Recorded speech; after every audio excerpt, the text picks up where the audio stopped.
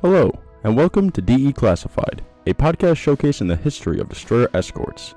Each month, a member of the USS Slater's education crew will highlight a specific destroyer escort and share the stories of the sailors who served aboard these trim but deadly ships.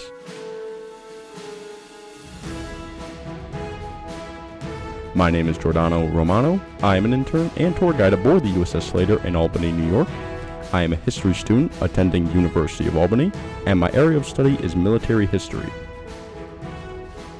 Today, we are going to DE classify USS Kirk, DE 1087, a Knox-class destroyer escort.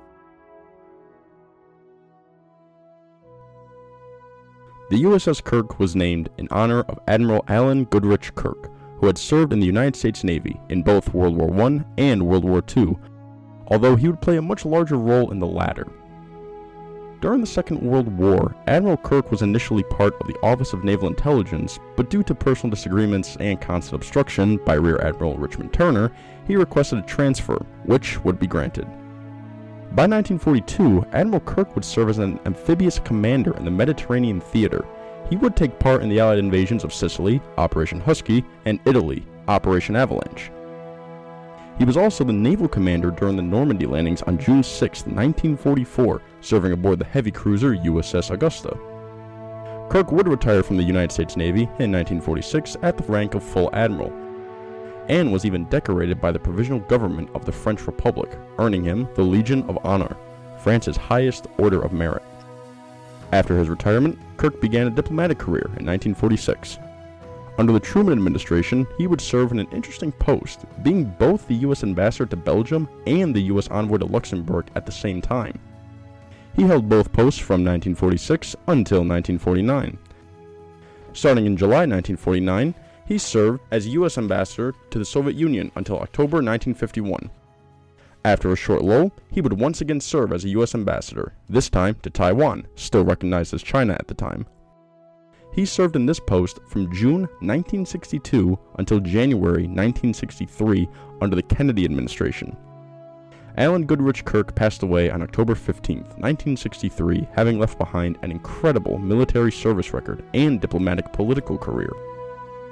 Just a year before his death, he would be portrayed by actor John Mayall in the famous film The Longest Day, starring John Wayne, a dramatization of the D-Day landings. Now, as I previously stated, the USS Kirk is a Knox-class destroyer escort, one of 46 completed. The Knox-class were the biggest, the final, and the most numerous of their second generation of anti-submarine warfare escorts. Ships that were part of this class were initially classified as ocean escorts, formerly called destroyer escorts. Although they were all given hull designations beginning with DE for destroyer escort, they would be redesignated to FF for frigate in 1975.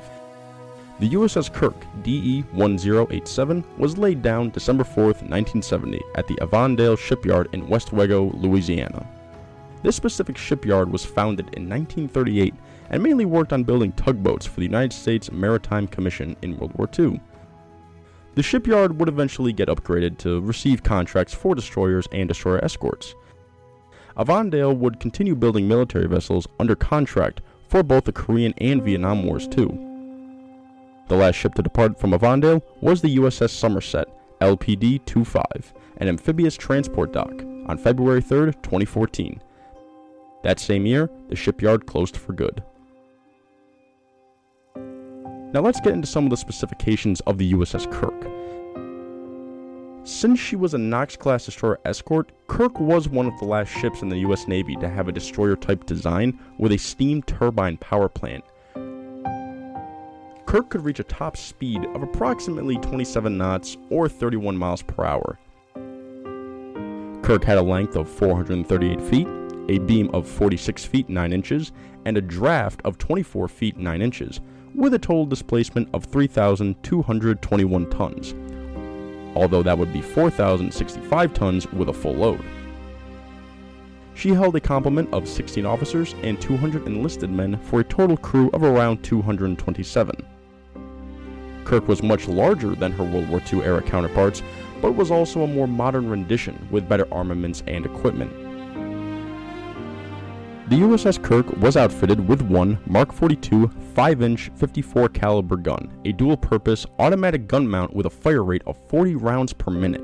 This is 4 times faster than the manually loaded 3-inch 50 caliber guns on many World War II destroyer escorts. Kirk also carried Mark 46 torpedoes in 4 single-tube launchers, 1 Mark 16 8-cell missile launcher, and 1 Phalanx CIWS close-in weapon system. Kirk also had a helicopter pad on her deck, which was for its one SH-2 Sea Sprite helicopter. All these weapons were essential to the role USS Kirk played, being designed specifically for anti-submarine warfare. On September 25, 1971, USS Kirk would be launched and christened by Mrs. Alan G. Kirk, widow of the ship's namesake. On September 9, 1972, she was commissioned at Long Beach, California, with Commander James P. Cavederas given command. From there, she was assigned to Destroyer Squadron 2-3 in San Diego, California. Kirk would make her maiden voyage to Vancouver, British Columbia, Canada in November 1972. On November 23, 1973, USS Kirk would be in the company of USS Kitty Hawk CV-63, an aircraft carrier, more specifically a supercarrier, while making her way from San Diego out to the western Pacific Ocean from her first deployment. Kirk would accompany Kitty Hawk, escorting her for about 60 days while operating in the Indian Ocean. She would eventually return to San Diego on June 1, 1974. USS Kirk would eventually make her way back to the Western Pacific, Westpac, for a second deployment. It would be the second time that history would unfold before her and the sailors aboard.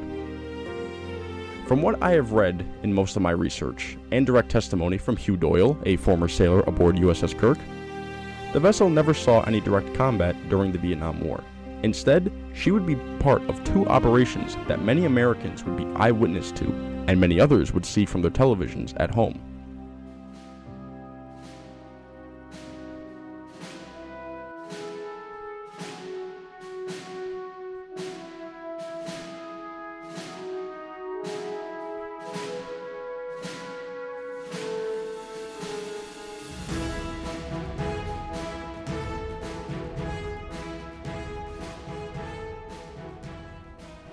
In 1975, the world was a very different place, and there was a lot happening in terms of the Cold War.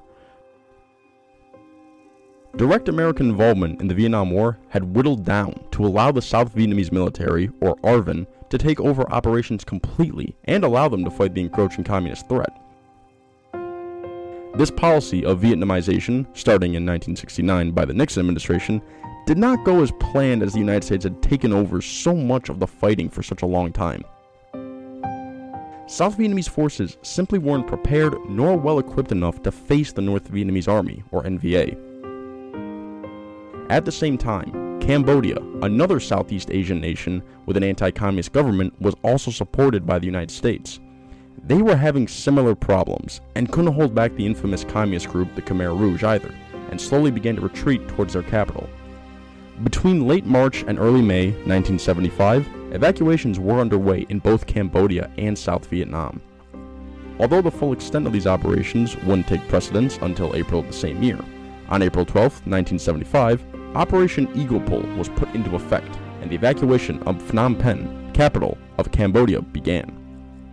Now, the evacuation took place by initially using commercial airliners to transport American personnel and at-risk Cambodians out of the country. This would be vastly different to how events played out in Vietnam. On March 3, 1975, Task Group 76 was off the shores of Cambodia, ready to send helicopter squadrons to pick up embassy workers, American personnel, and then Cambodians. USS Kirk was part of this task force, but as an escort ship to provide naval gunfire and an area defense. She was designed for anti-submarine warfare, and was also prepared for anti-air in that possible case too. Alongside her would be the destroyers USS Edson and Henry B. Wilson, as well as fellow destroyer escort USS Knox, the lead ship of her class of destroyer escorts that Kirk was a part of. Since the majority of evacuations was done through the means of commercial air, the Kirk played a smaller role in what was dubbed a small-scale dress rehearsal for the next operation. Just 2 weeks later, another, more famous operation began, known as Operation Frequent Wind. On April 30th, 1975, North Vietnamese army units had reached the city limits of Saigon, and American forces were getting out all of their personnel along with their families. After that was complete, the next stage took place, trying to get out as many South Vietnamese civilians as possible. Similar to what happened in Phnom Penh, one of the few ways out of the city was by air, usually in a helicopter. For the crew aboard USS Kirk, they would play a large role in saving many South Vietnamese refugees during these harrowing days. Kirk would be part of 7th Fleet Task Force 76, and their main objective was to receive refugees escaping South Vietnam. Kirk, along with approximately 50 total ships of the task force, was off the coast of South Vietnam, and what happened next would become one of the most unbelievable moments during the Vietnam War. I recently watched the documentary The Lucky Few on YouTube and read the book by the same name, so most of what I'm going to read are the testimonies and words from both the crewmen aboard Kirk and the refugees who were rescued by them. I also had the lucky opportunity to speak with former Kirk sailor Hugh Doyle about those events and what he and the other crewmen witnessed. I encourage those who are listening to watch the documentary and read the book if you haven't done so already. On April 29, 1975, what was originally supposed to be a somewhat similar operation to Eagle Pole in Cambodia changed very quickly. The crew of the USS Kirk were about to become part of something much bigger. During my discussion with Hugh Doyle, he explained that Operation Frequent Wind was supposed to be conducted similarly to Operation Eagle Pole. Essentially, there were 4 options for evacuation. The original plan was to conduct the evacuation by commercial air. That's how it played out in Cambodia. As the North Vietnamese began to encroach closer to Saigon, they bombarded airports and air bases, making it extremely dangerous. The second option was to use fixed-wing military aircraft that would fly out from Tan Son Nhut Air Base. Although multiple aircraft were able to leave the base packed with U.S. personnel and Vietnamese refugees, they were under constant attack from NVA forces, and eventually the ARVN soldiers defending the base were forced to surrender. The third option was to send ships up the Saigon River to the city, but the city was almost entirely encircled. Any ship that dared to go up the river would have to run a gauntlet of dodging incoming small arms and rocket fire from the North Vietnamese, and so that option was off the table. The fourth and final option, that would be the most widely remembered, was to use helicopters. One of the most famous photographs of the conflict was the helicopter taking off from the U.S. Embassy roof in Saigon during the evacuation. For the crew aboard USS Kirk, they would see the fourth option in full effect. Suddenly, the sky above the task force was filled with helicopters, mostly UH-1 Iroquois or Hueys, flying overhead towards Kirk, all of them packed with refugee families. OS-2 James Bongard, an operations specialist working in the Combat Information Center, or CIC, recalls what happened. All of a sudden, dots come racing out. Dots across the radar screen, just coming across. They're too fast to mark. What are these things?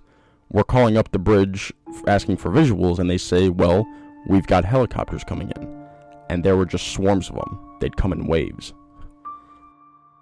The radar aboard USS Kirk was picking up dozens of Huey and Chinook helicopters, whose pilots were carrying their families and friends to safety. USS Kirk was tasked to help these helicopters land safely and get their passengers on board. AW-3 Donald Cox, Air Warfare LAMPS Detachment, also recalls that day, saying, "We knew an evacuation was going on, and with each helicopter that would pass us, we had an open deck." USS Kirk did have a small flight deck for its SH-2 helicopter, and sooner rather than later, it would become a landing pad for the Hueys above them. Crewmen began to ponder the idea of using it for the refugees to land their birds. 30-year-old Lieutenant Hugh Doyle, chief engineer, pondered this idea. We had this relatively small flight deck, and we never anticipated a helicopter landing on us, but we started talking about it. Wouldn't it be great to grab a helicopter? Wouldn't it be great? It would be a great idea. And from there, the crewmen of the Kirk jumped into action. First class storekeeper Jeffrey T. Swan actually spoke a little Vietnamese, and they began to broadcast and on the air distress frequency for the helicopter pilots to hear the following message: Ship 1087, land here. Approximately 20 minutes later, Airman Gerald McClellan waved the first Huey on the flight deck of the USS Kirk. Refugees began to pour out and were all disarmed as they arrived.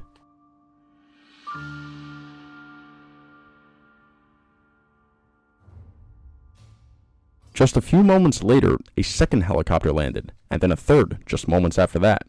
Same as before, refugees, old and young, were brought on deck. According to Hugh Doyle, you could see them at various levels, all what they call short final, all waiting to land. Although the crew had just saved dozens of lives aboard only 3 helicopters, there was a growing issue. There were dozens more waiting to land, and the flight deck was already filled with already landed helicopters.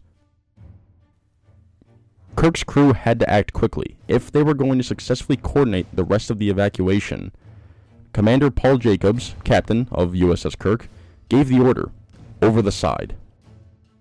Sailors, both enlisted and officers, including Commander Jacobs, leaped to action. Everyone lent a hand, and thus began to push the 3 helicopters over the side of the ship to help make room for more to land. MM3 Kent Chipman, machinist mate, goes into detail about the flight deck. On our flight deck is a 9-skid surface, so our helicopter had rubber wheels, but the Hueys had metal skids, and it was like sandpaper, and they were very hard to move.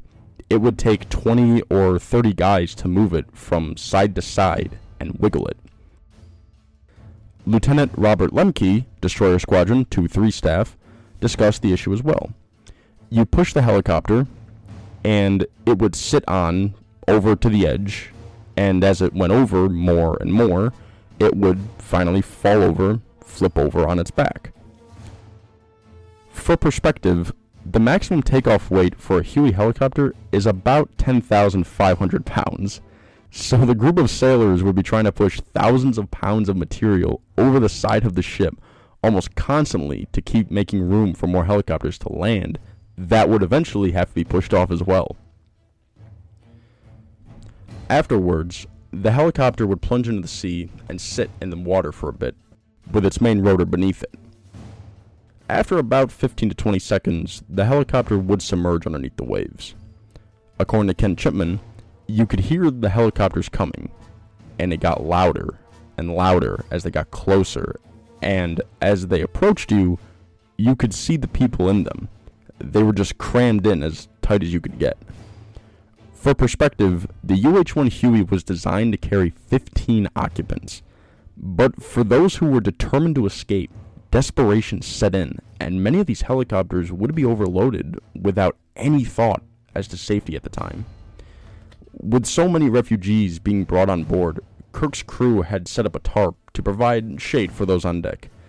It was important to keep an eye on how many people there were to make sure no one wandered off, got separated from family, or went overboard. There was still a possible threat looming. As Saigon is currently in crisis, and all these helicopters are packed with civilians and being flown by South Vietnamese servicemen, who's out there to stop the NVA? There was the worry that the North Vietnamese Air Force may launch an attack against the task force to disrupt the evacuation and inflict casualties, as there was almost no one to stop them. According to Hugh Doyle, up to that point, our mission was anti-air warfare. We were supposed to picket, run up a picket line back and forth, be prepared to defend against North Vietnamese aircraft that would try to intervene in the evacuation. We were concerned about small boats, perhaps, so we were still thinking about shooting.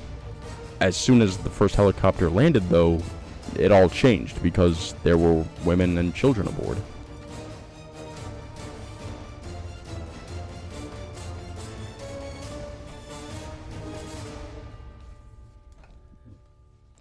Luckily, for the crew of the USS Kirk and the South Vietnamese civilians, no attack ever came.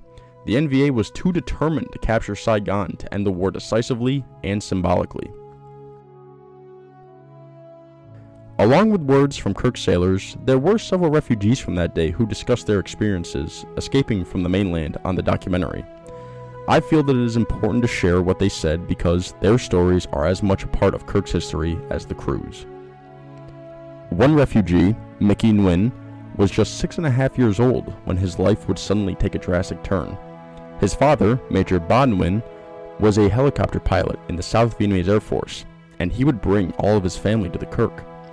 Mickey's mother, No Nguyen, remembers that day saying, "I hear the noise from the helicopter, Chinook helicopter.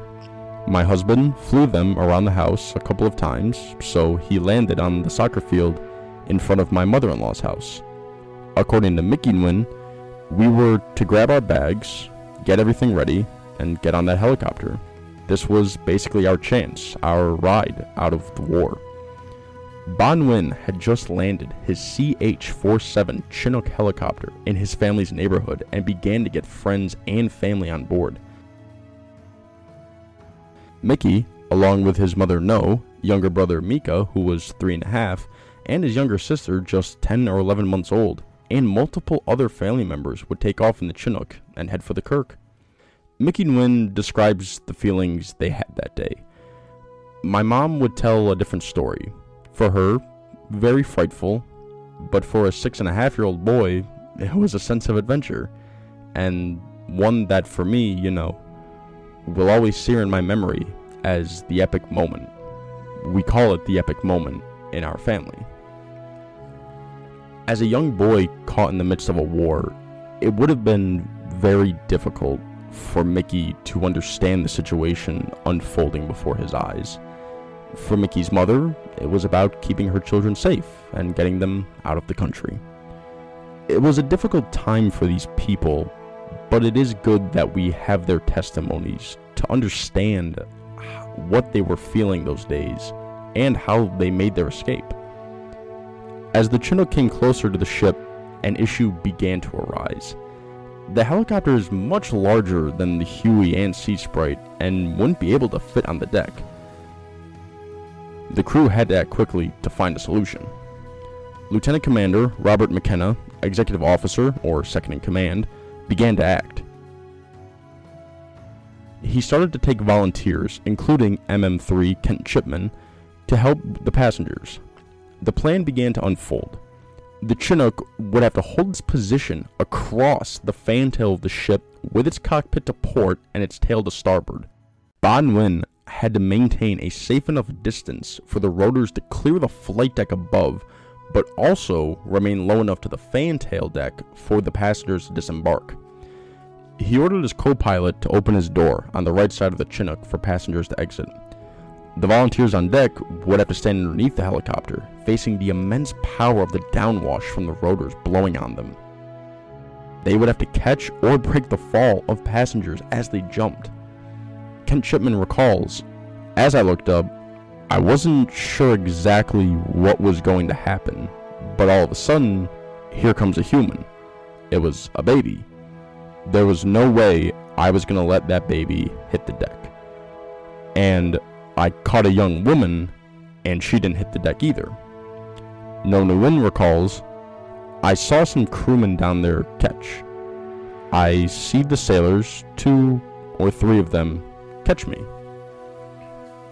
Kent Chipman helped catch multiple members of the Nguyen family, including Mickey's baby sister, who had to be dropped out of the Chinook, and their mother No as she leaped afterwards.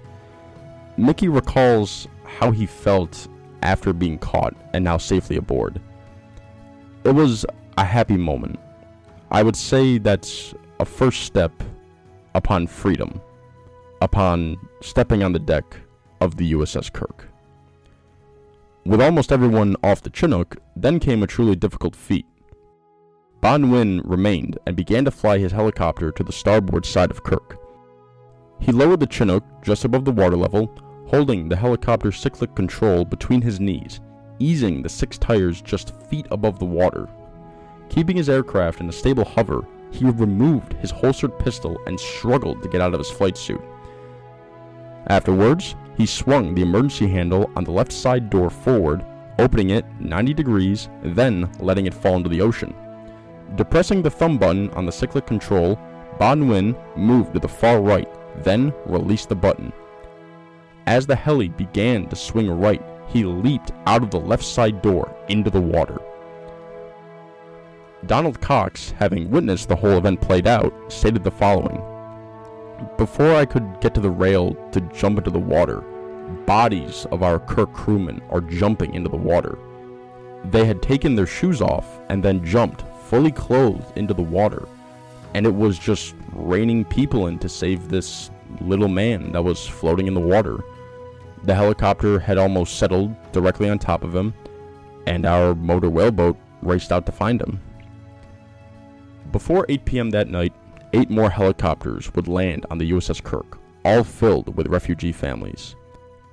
A total of 13 helicopters landed on deck, and all were seemingly pushed overboard into the ocean to make room for the increasing number of refugees brought on board. Although their mission had changed, the crewmen had adapted very quickly and acted in the best way they knew how, and saved many lives that day. But it wasn't over yet, and the next day, the crew of the USS Kirk would face their biggest challenge yet. In the early morning hours of April 30th, 1975, the crew saved a couple more lives. 2 Marine pilots were found adrift in the waters and were brought on board. It just so happened that their AH-1J Cobra gunship had run out of fuel and had crashed into the ocean. Interestingly enough, this would be the final gunship that was lost during the Vietnam War. At noon on the same day, Kirk rendezvoused with the SS Greenport. From there, they transferred the 157 refugees they had saved the day before, as they were not designed to hold so many people and care for them. At 9:30 p.m., USS Kirk had received a cryptic message via a secure voice radio. Commander Paul Jacobs was ordered by Rear Admiral Donald Whitmore, commander of Task Force 76, to send out his motor whaleboat. They were sent to the Joint Task Force flagship, USS Blue Ridge, to pick up a mysterious person who would join the crew on their next unknown task. The man they brought aboard was Richard Armitage, special agent of the Department of Defense. He reported his orders to Commander Jacobs, telling him that the ship had been given orders to turn around and go back towards South Vietnam. Their mission was now to rescue what remained of the South Vietnamese Navy. Unknown to the crew, this mission had already been planned out several days in advance. Richard Armitage had been in contact with his friend, Captain Kim Do of the South Vietnamese Navy. They didn't want to risk their remaining ships falling into Communist hands because anybody on board, soldiers or civilians, were at risk of being massacred. They decided on a meeting point, Con Son Island, approximately 60 miles south of the mainland. Any and all ships and boats that could make it there would have to wait for the USS Kirk. The USS Kirk had arrived at Con Son Island on May 1st, and they had discovered an extremely dire situation.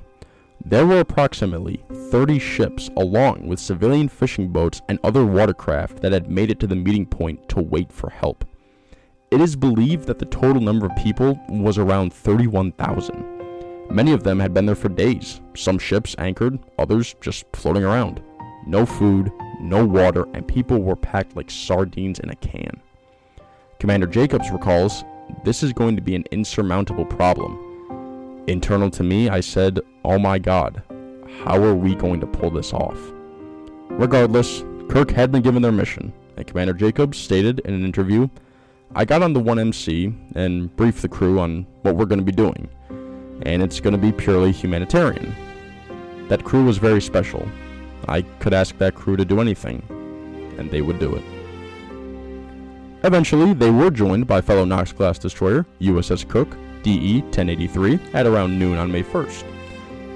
On May 2nd, a landing ship tank, USS Tuscaloosa, LST-1187, and 3 other vessels, USS Abnaki, ATF-96, USS Deliver, ARS-23, and USNS Lipan, AT-85, also joined the flotilla to provide support.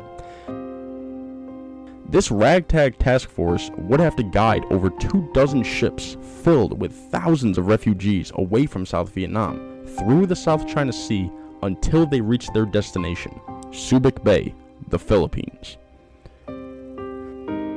Before the convoy could get underway, the crew and Richard Armitage had to get a better understanding of the situation, and they slowly began to go ship by ship to determine what needed to be done next.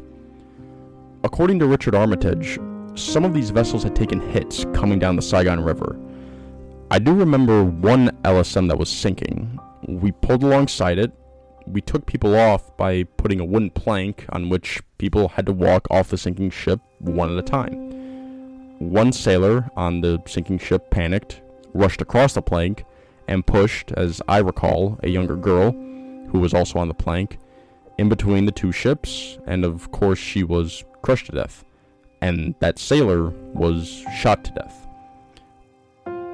This was a very grim moment during this operation, but while hearing Armitage's words, one can begin to understand the high levels of desperation all of these people had while trying to escape. And sadly, in this particular situation, someone has died. The sailor was shot by a South Vietnamese officer in an attempt to keep order on the ship and prevent a possible surge by more people that could have made the situation even more deadly. After the LSM was completely empty, the other ship pulled away, and the LSM was then sunk by gunfire from the Kirk. While all this is going on, there was still the ever-looming threat of a possible aircraft or boat attack from the North Vietnamese. Luckily, no attack ever came, and the operation continued, albeit as smoothly as it could. As the situation began to settle, the convoy eventually got underway, and they departed Con Son Island on May 2nd. The formation of the ships is described as the following. It was approximately 5 miles long from the vanguard to the rear. It sailed in 2 columns with 16 ships in each column. The 2 columns, sailing parallel to each other, were about 1 mile apart, or possibly less, according to Hugh Doyle.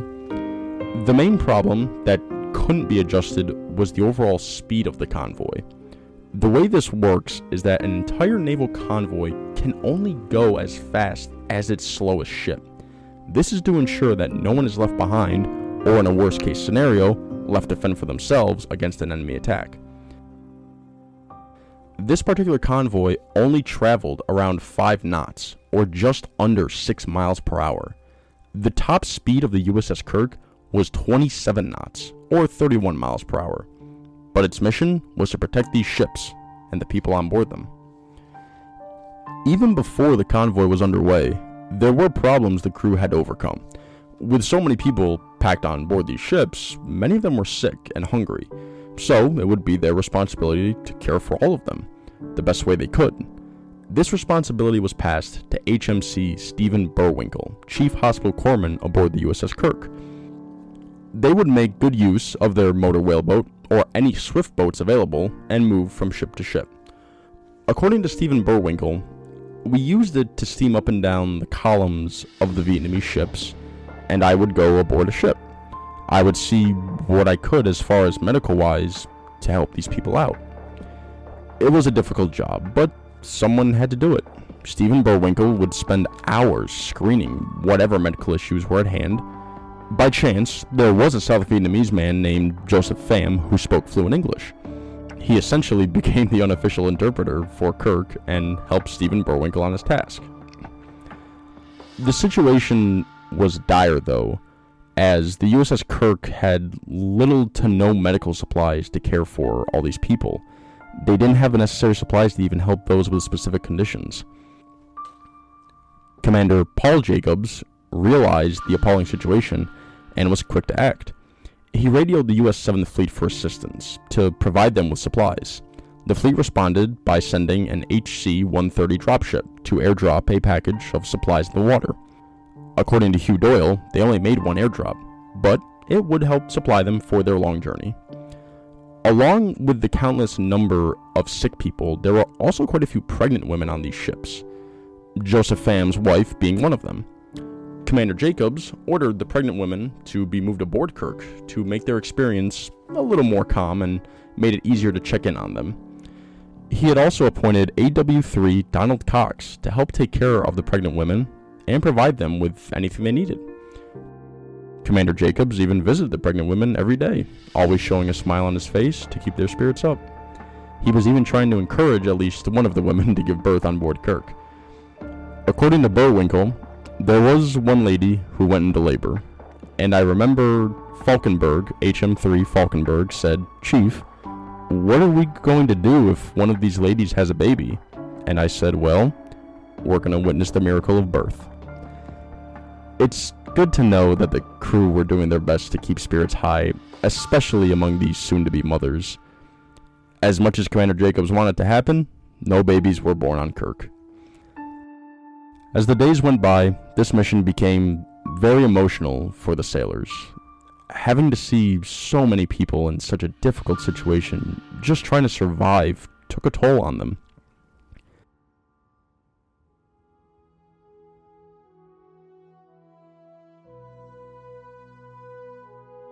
Sadly, this convoy did not make it entirely through without tragedy. Since there were so many sick people packed on board these ships, many children among them became sick as well. There was a 1-year-old boy named Baolei who was sick with pneumonia.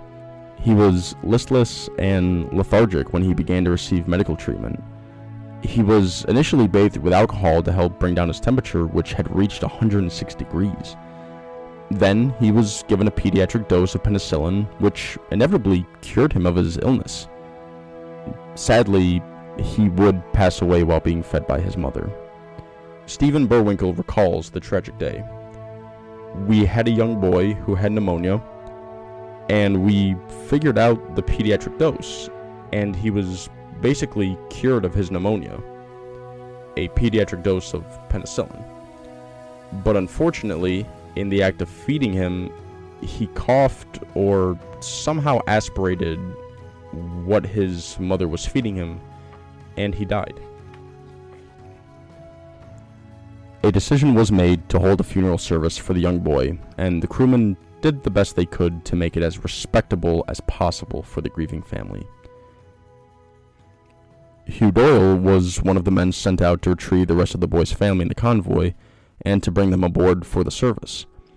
Commander Paul Jacobs describes the scene. We all got dressed up in our formal uniforms and conducted a burial at sea at night, and it was profoundly emotional. All the crew members who were not on watch were back there, and it was just well done, and I think the Vietnamese family really appreciated how we handled that situation. Hugh Doyle remembered it, stating, "It was a very touching, uncomfortable situation." Donald Cox was also present at the funeral service, stating, "We performed the service in the most professional manner that we could. Us not having done it before, but if you would follow the directions of Captain Jacobs and in playing taps, it really hit home what these people were going through." It was an emotional event for both the sailors and the refugees. Everyone had been through such an ordeal within the last few days, but it was a very respectful action by the crew of the USS Kirk. As the convoy began to approach Filipino waters by May 5th, an issue began to arise.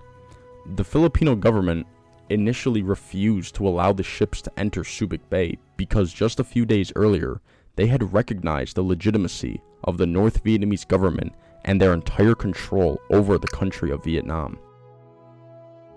So the refugees packed on board these vessels were viewed as citizens of the new communist government who had objected to their escape.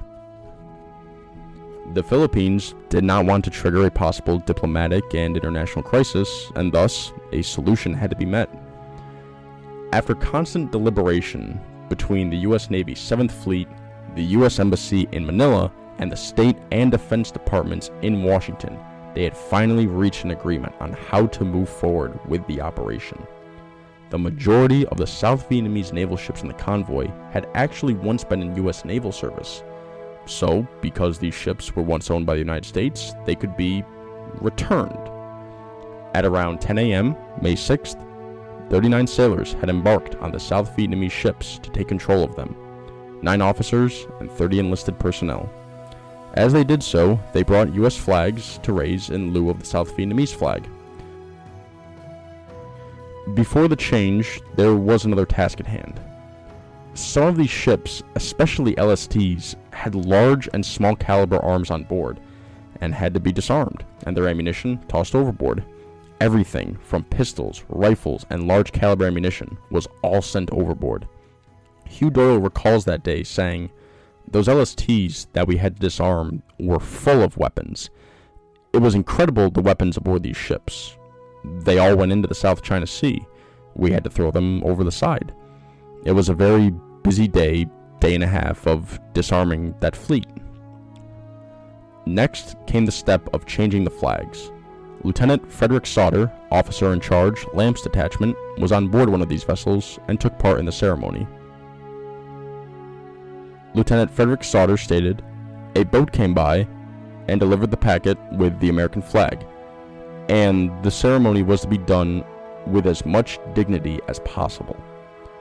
Captain Kim Do also witnessed the ceremony, stating, Captain Kim Do also witnessed the ceremony, stating, "And a young officer came on board our ship and said, 'You'll have to lower the flag and hoist the American flag up and sail in.' I asked him, I said, 'We lost everything. We lost our country, we lost our pride. But please do a last favor for us. Try to have a ceremony of down the flag and raise the flag up. A ceremony that would save us some face.' And we had a very emotional ceremony. All the people flocked to the deck, sang the national anthem, crying at the same time to lower the flag, and then raised the American flag ceremoniously."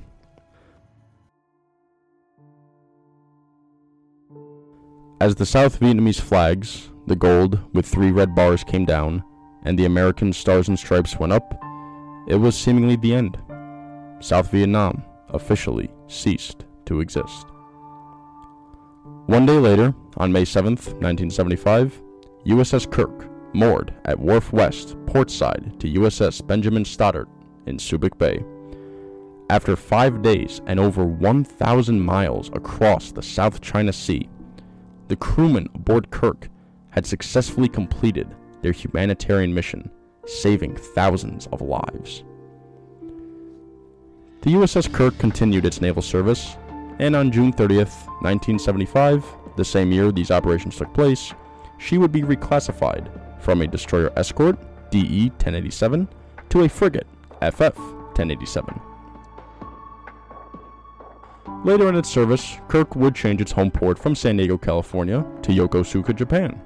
She was underway to the Western Pacific on July 17, 1976, eventually arriving in August. After an incident at the DMZ in the Korean Peninsula, Kirk would be deployed to patrol Korean waters on August 21st, but would be part of no hostilities. By October of the same year, Kirk would require a lot of upkeep, eventually beginning a major overhaul in January 1977. She would be moved to dry dock for 7 months, and within that time would receive the Meritorious Unit Citation for her services in Operation Frequent Wind. In 1978, she was sent to the Indian Ocean for a 3-month deployment, and later on would become the first U.S. naval ship to visit Taichung, Taiwan in August. Eventually, she would get underway once again, taking part in REDX 1-79 as part of Task Force 77.4, including Battle Group Midway, CV-41, from late September to early October. In September 1979, Kirk went through some updates to her equipment.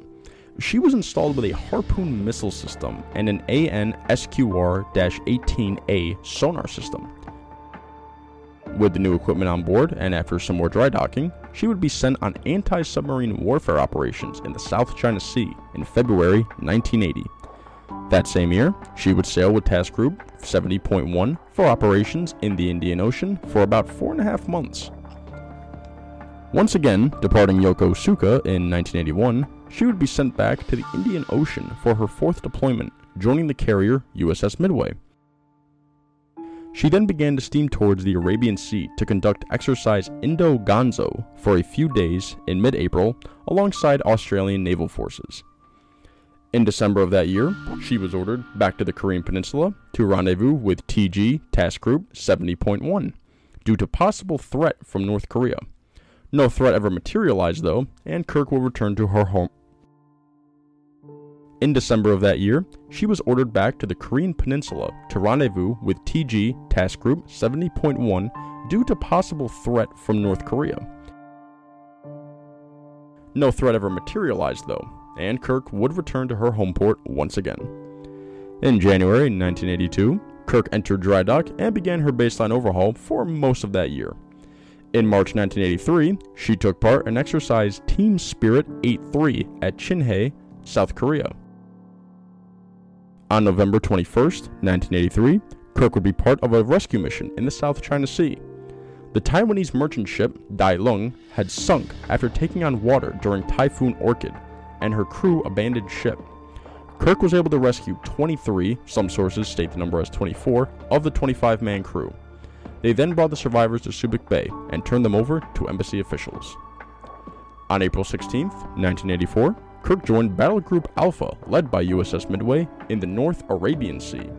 She then crossed the equator on the 19th, and afterwards inducted polywogs in the Mysteries of the Deep. It's an old naval tradition, where those who have not crossed the equator before are put through a series of initiation rites, sometimes involving embarrassing tasks, gags, or physical hardships. Once the ceremony is complete, the sailors are inducted into King Neptune's court as trusted shellbacks. It's a rite of passage, but the event is still conducted, although voluntarily and mainly to boost morale than anything else. During this whole ordeal, she would spend 110 consecutive days out to sea. In those days, she conducted operations with the following: the Royal Navy, Royal Omani Air Force, Royal Malaysian Navy, and French Navy. She only made port twice: Singapore in late April, and Pattaya, Thailand, in the first week of May, before returning to Yokosuka in June. Kirk did conduct surveillance operations of the Russian Novorossiysk battle group in April 1985, but nothing further than that. While underway to Subic Bay in June, Kirk's bow was struck by a rogue wave that did injure 7 personnel, which required her to return to port for medical assistance. On July 13th, she recovered Lieutenant Commander J.M. Twiss, a downed LTV A-7 Corsair II pilot from USS Midway. 6 days later, she evacuated a medically ill Burmese seaman. 6 days later, she evacuated a medically ill Burmese seaman from the merchant vessel Tomo 305. After conducting exercise Fire X-1 in July 1986, the frigate rescued 11 Vietnamese refugees from a fishing boat that went adrift in the South China Sea. Just 1 year later, she became the 3rd U.S. warship to visit Borneo. 1 year after that, she would be on another rescue mission. Just before Typhoon Vanessa hit the South China Sea in June 1988, the frigate rescued another 9 Vietnamese refugees who were about 300 nautical miles east of Ho Chi Minh City, formerly Saigon. In August 1988, she would change operational commands by joining the U.S. 3rd Fleet and made her way back to the United States. She took part in San Francisco's Fleet Week celebrations in October and finally returned to her new home port in Long Beach, California. She continued conducting anti-submarine warfare exercises, sometimes alongside the Royal Canadian Navy through the end of the 1980s and into 1990. She suffered from constant equipment malfunctions that continually delayed her deployment schedule, but finally got underway to Panama in December. She stopped in Guatemala for fuel and became the first U.S. naval warship to refuel at Puerto Quetzal. The frigate spent Christmas in Panama and New Year's Day off the coast of Guatemala. At this time, the frigate was conducting surface and air surveillance, keeping an eye out for narcotics trafficking groups. She continued conducting counter-narcotic operations off South America in 1991, then returned to Long Beach in late January. She then acted as a plane guard for the USS Abraham Lincoln CVN-72, and then as a plane guard for the USS Independence CV-62 in the same year at 2 different times. Kirk spent her first 4 months at port in Long Beach in 1992, but then got underway to participate in Computex 92-4E off the coast of Southern California. She then prepared for another Westpac deployment, this time with Battle Group Ranger CV-61. She made a port visit to Busan, South Korea, and then was supposed to stop in Singapore. This changed, however, as tensions began to rise in the Middle East, and she steamed towards the Arabian Gulf. In that time, she narrowly avoided both Typhoon Polly and Omar, but the storms did damage her sea surface search radar, and she was forced to stop in Bahrain for repairs in September. After that was complete, she joined USS Kinkaid DD-965 at Al Jubail, Saudi Arabia, and both participated in exercise Nautical Swimmer alongside the Royal Saudi Navy. Later in October, she took part in exercise Sakr al-Bahr with guided missile frigate USS Taylor FFG-50, and then began a 2-week operation in the Gulf of Oman and the Arabian Gulf. The frigate operated with Battle Group HMS Invincible of the Royal Navy during a round-the-world cruise. Kirk then became somewhat of a last-minute addition to exercise Eager Sentry with USS Paul F. Foster DD-964 off the coast of Kuwait in November. Kirk would return to Long Beach in early 1993. On August 6, 1993, the USS Kirk would be decommissioned and leased to the Republic of China Navy in Taiwan. She was renamed ROCS Fenyang FF934. She was struck from the Naval Vessel Register on January 11, 1995.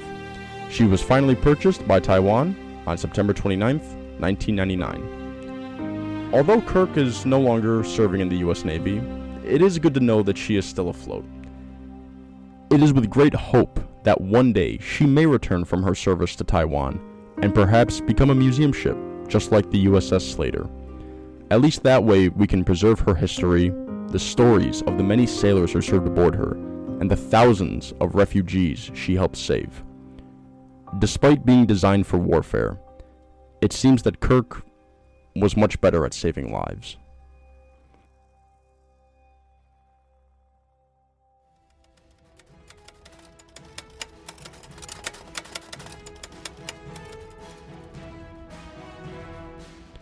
Thank you for listening to DE Classified. I'd like to thank Carl Frick for allowing me to join the USS Kirk Facebook group for a chance to speak with former sailors. And a special thank you to Hugh Doyle for chatting with me and providing some amazing stories from his service on Kirk. Thank you, Hugh. This podcast is brought to you by the Destroyer Escort Historical Museum aboard USS Slater. You can find a transcript of this episode, accompanying photos, and a bibliography at ussslater.org/DE Classified. I am Giordano Romano, and I hope you join us next month to DE Classified USS Holder.